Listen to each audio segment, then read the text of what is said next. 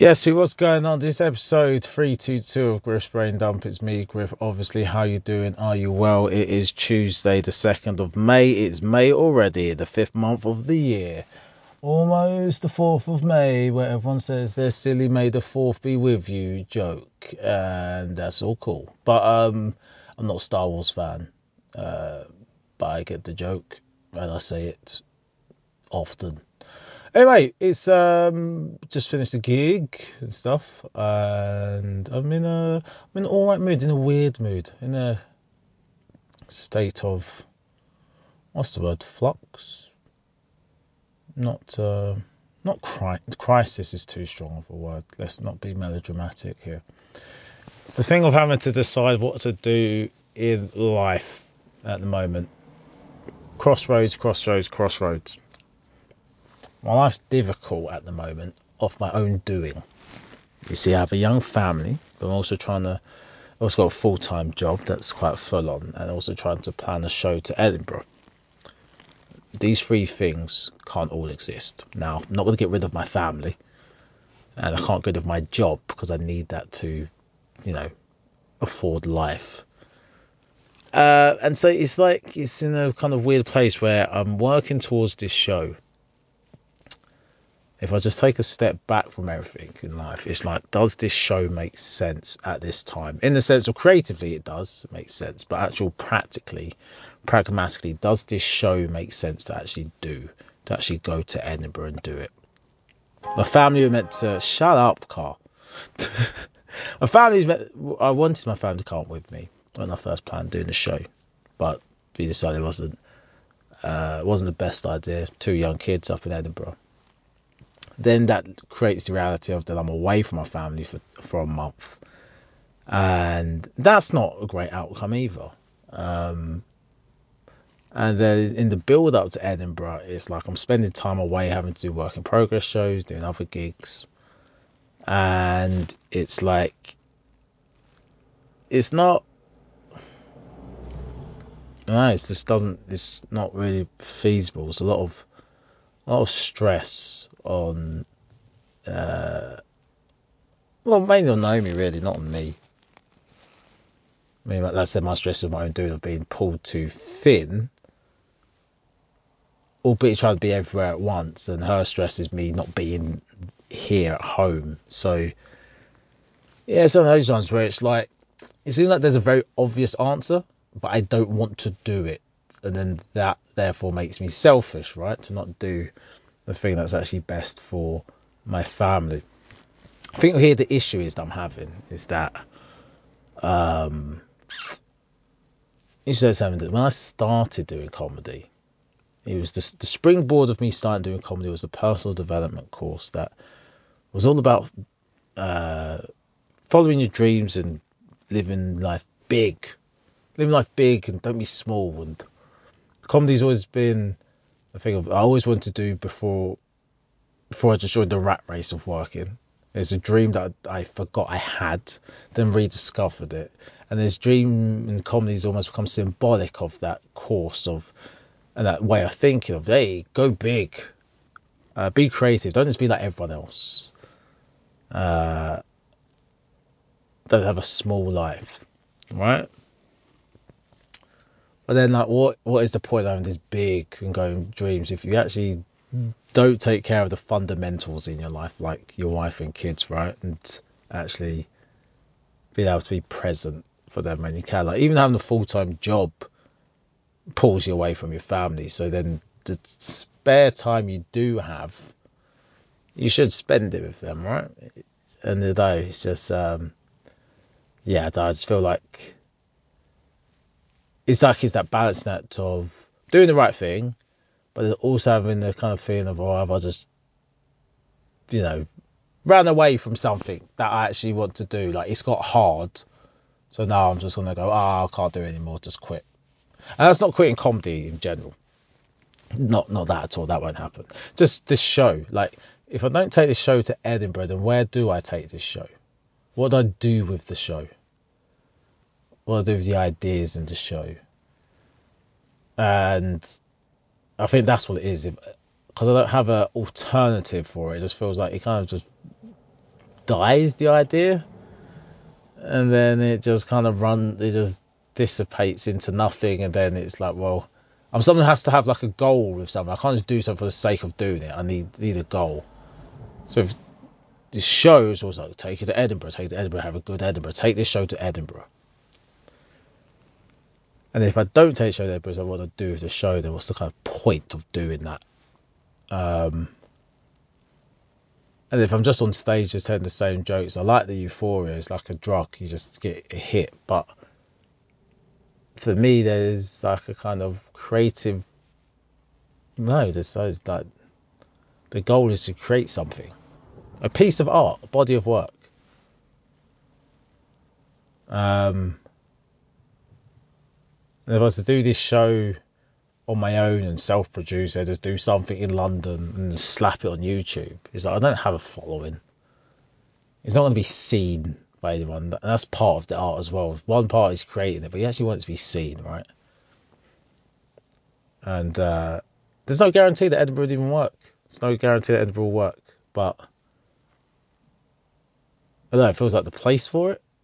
But I don't do the alternatives. I don't do the social media stuff. I don't do any of the other stuff that where people go, fuck Edinburgh, it's shit. It's like you have 100,000 followers online. You're doing the other thing. You've been on TV. You've done all these other things. So it's like, yeah, you should definitely say fuck Edinburgh and all that stuff. But for me, I don't have that following. I'm stuck in that traditional model, right? I don't know how I'd break out of it. Maybe that's what I needed. Maybe that's the challenge. Maybe that's what life's presented me. It's not a thing of give up on comedy or give up on this show. It's find another way, I suppose, is what it is, right? Find another way. Yeah, because I don't just want to be a gigging comic, Like I said, I want a piece of work. I want people to see something I've worked on or created, be like, right, that was amazing. Did you like that thing that's made by Darran Griffiths? That's the reason why I got into comedy, to create things. And to make money and not have to do work in the daytime. Oh dear, man. I don't know. No, I haven't even discussed this with Naomi properly. All I know is that she's doing too much. Don't mean in the colloquial slang way. I mean in the formal English way. She's having to do too much. And it's like if you just get really black and white about it and be like really morbid about life. If someone said, oh, would you rather have an Edinburgh show or have a family? So therefore, if you did an Edinburgh show, your family disappear. Or if you do family, your Edinburgh show disappears. It's like, I'll pick family all the time. Easy, no brainer. But I would like both. And I think that's what it is, right? I'm not sure if anyone else listening to this gets that in life, where you want two things, but they are conflicting. Well, they're becoming conflicting. Never conflicted before. When it was just me and Naomi, it wasn't conflicting. And then when it's the three of us, it wasn't that conflicting. Now there's four of us, it's become very conflicting. And I guess this Edinburgh process started before Mr. Zavi came about, really. So the idea of it was like, yeah, we can make it work. But the reality is like, no. And then it's this thing of, I don't want to pull the plug on the show in where we may, and then get to August and be like, oh, do you know what? It's all right. You could have gone. I don't want that feeling. And then I don't know when that stops, the conflicting thing. Or when the kids are teenagers, when they're, I don't know, when they're 5 and 7, I don't know when it stops. Yeah, I can take them to Edinburgh with me if I really want to go to Edinburgh. I don't know. I don't know when it stops. Yeah. So I have to work out how to do this thing, right? how to do this thing. We'll see. We'll see. Maybe the next pod I'll have an answer. I don't know. I guess you have to talk to people, right? Communicate. I mean, I'm talking to you guys first, then put it out in the public. I should probably talk to Naomi before uploading, and then speak to my agent as well. Because with Edinburgh, like money, I mean, there's been some money spent, not a lot yet. I mean, say not a lot, probably like 1,200, 1,500's been spent so far on different things like graphic designs for posters, small deposit for venue, and small deposit for accommodation. But I've got a big invoice for PR waiting to be paid. But it's like, do I pay that without knowing what I'm doing with the show? Probably best to say, oh, sorry for wasting your time, not going anymore, and then don't pay. I mean, better than pay and then be like, oh, I can't go. So yeah, I don't know. Just bite the bullet and just think of another way. I don't know. I've got like a meeting at the end of the week with some comedy writer. Again, but it's all spins off Edinburgh. It's like, oh, and this may amount to nothing anyway, but it's like, all right, he wants to see a show in Edinburgh, and then we'll adapt that into something, maybe for radio, maybe for TV. Who knows? It's like, cool, that sounds cool. But it's like, if I don't take the show to Edinburgh, then is the idea something then now I'm no longer interested in? I don't know. See, one of these weird parts in the life, in the autobiography, right, where it's well, I don't know, it can go many ways. Goes to Edinburgh and then he's talking about his ex-wife and the kids he doesn't see. Or he goes to Edinburgh and he smashes it and he risked it all, but it was worth it, and they're living happily ever after now because it all worked out fantastic beyond everyone's wildest dreams. Or so if he doesn't go and he finds a new way and it's all good and he did the right thing for his family and he finds the right way, or he doesn't go and comedy just goes this weird downward spiral and I become that guy in the pub. Like, I used to do comedy, you know. Tell my kid, I used to do comedy. They're like, all right, Dad. Well, it comes the thing that it's like, it's just, I don't want to talk about it anymore. Don't talk about comedy. Don't talk about it. I'll do the odd gig here and there and tell the same jokes. Or I'll go and just say horrendous things for 20 minutes because I don't deal with that actual upset of not actually being true to my ambition. So yeah, I don't know. It's all conflicting, man. It's all conflicting, all very interesting to be a human, to be a person, be an adult. Because I remember before I even started doing comedy, my aspiration in life, before comedy was even an idea for me to do. So I'm talking about a time of doing. Well, I thought comedy was a subconscious idea. So I was just living my normal life and qualified as an accountant and working away at a job that I didn't like.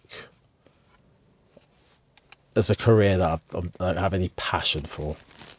Still don't. It just pays the bills. And it's easy to do a job you don't have any passion for when you have an actual passion project on the side, right? It's kind of part of life. But yeah, my aspiration was always, I'll do this boring shit job that's well paid, so then my kids don't have to do boring shit well paid jobs. They can actually do stuff they love and enjoy. That was always the aspiration. Then it changed to, I found something that I love and enjoy. Maybe I can try and do both. And it's like, maybe I can do the thing I love and enjoy full time. And then that could be an inspiration for my kids. So, oh look, my dad does something creative and cool that he loves doing. I'll do whatever I love doing. The irony would be I'll then end up being a full-time comedian. My kids will be accountants and lawyers. Like that. They aren't doing that creative shit. It's long. Who knows? Who knows? Damn, man. Don't know, man. But yeah. That's it, really. It's just, that's the main crux of the pod. It's me just talking those thoughts out. Yeah. Don't know. Don't know. I know when I speak to Naomi, she's going to not know. I can't talk on what she. I don't know what she said, but she's going to not know that she likes the idea of me being in it. And when I say being in it, again, I'm not talking about comedy in general. I'm just talking about the direction of taking a show to Edinburgh. And the reason why it sounds so finite, so kind of, oh no, is the fact that because I don't know what I'll do with the show after. That's why it feels so, ooh. It sounds like I'm quitting comedy, but I'm not. It's just I don't know what I'll do if I don't take the show to Edinburgh. But there's obviously lots of ways to do things. But yeah. I don't know, man. Don't know.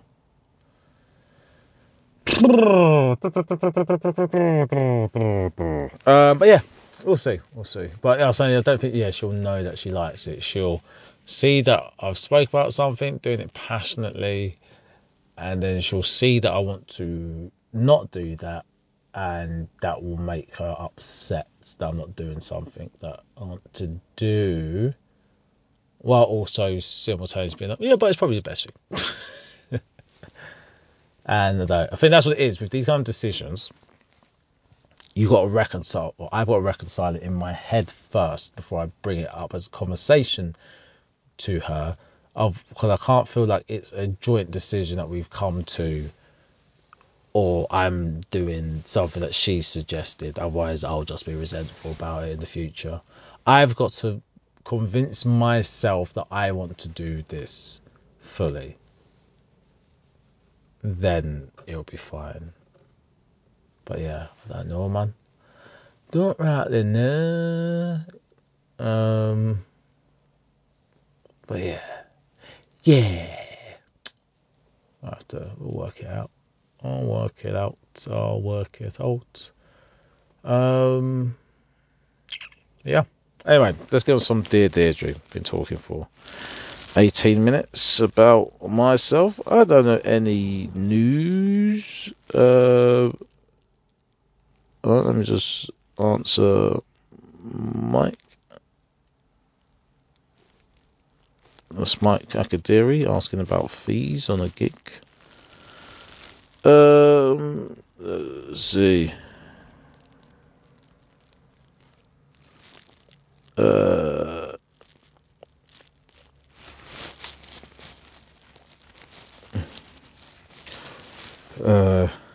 Sorry, I'm just writing something. Someone's slagging off Stephen Island. So you remember?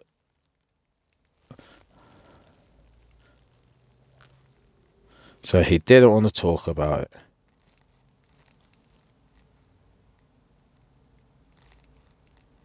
So yeah, do you remember the player Stephen Island who said that his nan died? So he's basically his play. He started missing because his nan died, and then his nan came and goes, "I'm very much alive." He goes, "No, I met my other nan," and then that nan came back and said, "Oh, I'm very much alive," and then he kind of just went silent. Everyone ridiculed him online, and then it revealed a few years later that his missus had a miscarriage, and he just didn't want to talk about it. And he used the nan thing to cover it up. And then his career kind of went down the toilet. Well, anyway, there's a video of him online saying that he got Steven Gerrard and Frank Lampard never got the better of him, and he was never really that impressed playing against them. And everyone's like, this guy's fucking delusional. He's a nutter. And I'm like, no, Stephen Island was decent though. He was actually decent. Yeah, people are just forgetting he was actually a decent footballer. Let's find it. Let's find this personal life stuff. Nope. Anyway, let's get on to some Dear Deirdre, because no one wants to hear me talk about fucking Stephen Ireland. And they'll get indoors and actually do some familying, even though it's 10 to 11. I mean, there's stuff that needs to be done in the house, surely. Because we don't have new carpet today, people. That's one thing I was going to talk. We don't have new carpet today, but we haven't got new carpet because, you see, Carpet advertised the service to say, hey, you don't have to do anything. Let's get your carpet installed. What do you need to prepare? Nothing. Don't do anything to prepare. Just kick back, relax it. Wait for the carpet installers to come. You know, is that maybe don't we have to like move some furniture? Somebody's like, isn't that obvious that you'd have to move furniture? I was like, yeah, it seems obvious to me, but what also would seem obvious is a business like that, they would say, hey, pay an extra whatever and we'll move your furniture for you. But they don't. And each link you click, it's kick back, relax, and we'll do everything for you. You just have to do nothing. I was like, okay, we'll just do nothing. And then the fitters turned up, like, oh, the room's fully furnished. We can't install carpet in here. You got like wardrobes and all sorts. And we're like, yeah, about that. We thought we didn't have to do anything. They're like, ooh, you do. They're like, oh, it'd been good if we were told that. So now they've been booked for next week to come next week, and they've got to work out a way of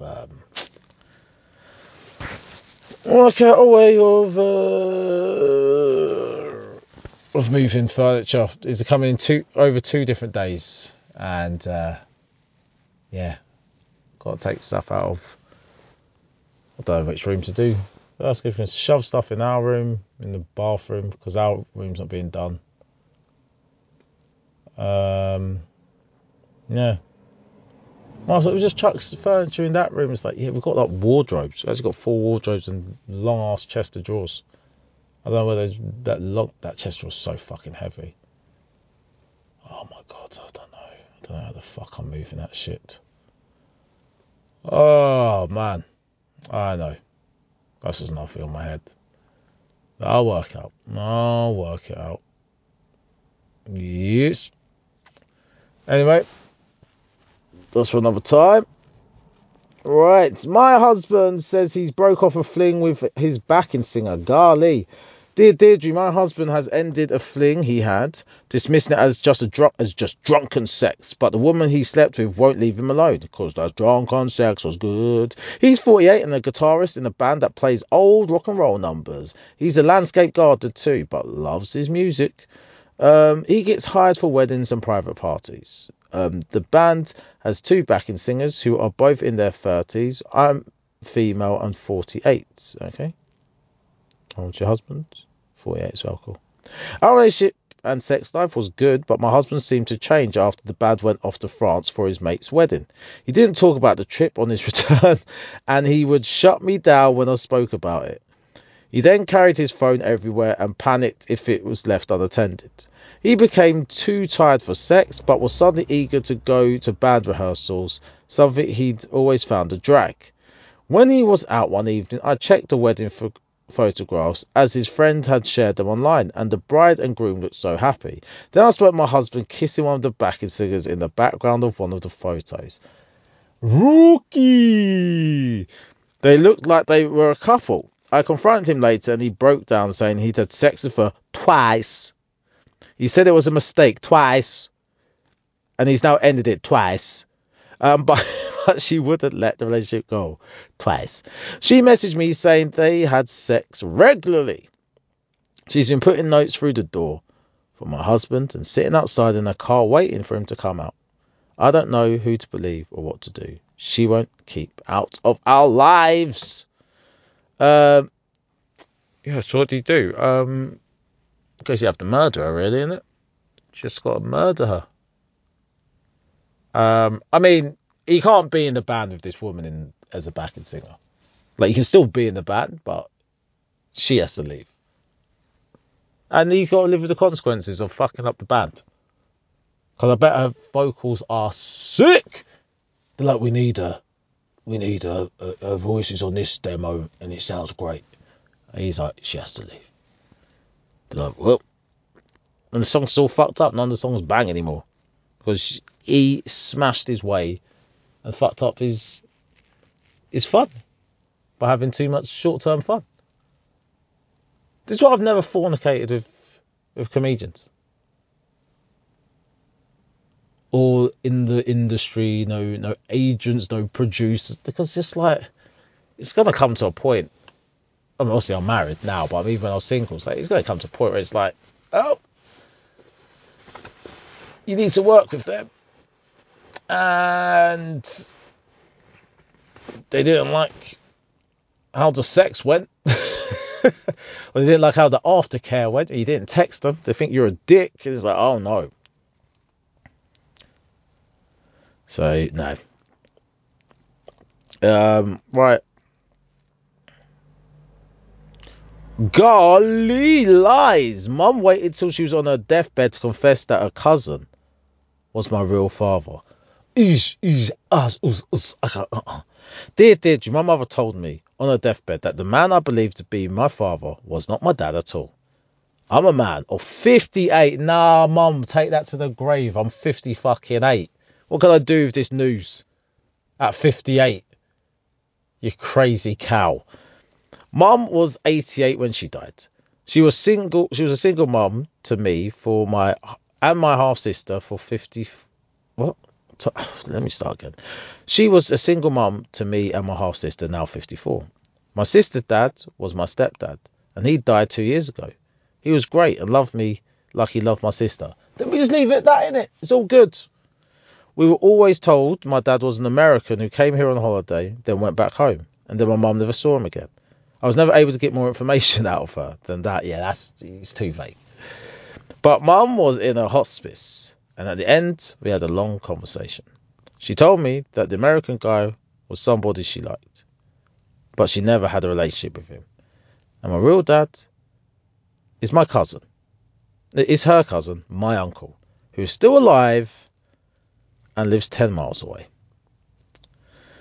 They felt their relationship was wrong, so she told me they had vowed not to tell anyone. How can I find out for sure? They say find out for sure, mate. You count how many fucking toes you have, you fucking... If you got 11 toes, then your cousins, your dad, your nans, your mum. Yeah. Okay. And I think that's it.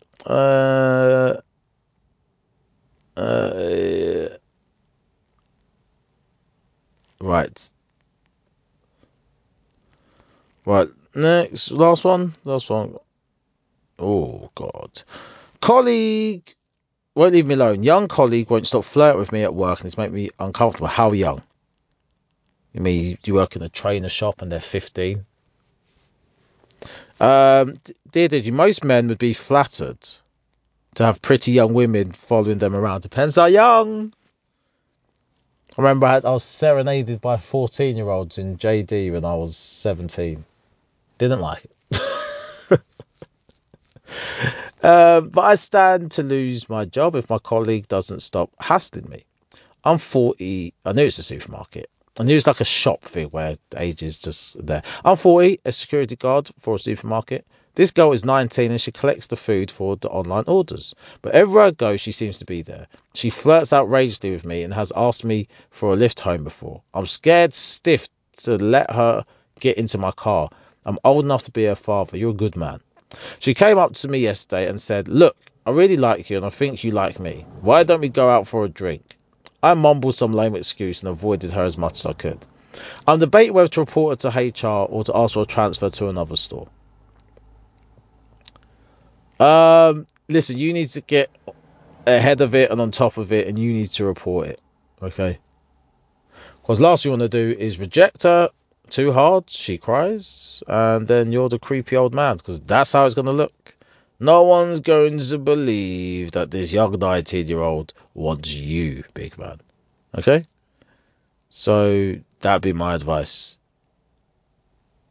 You know what I mean? Control the information, control the situation. That's how it goes. I think Bontwe said that's online, and that's always stuck in my head.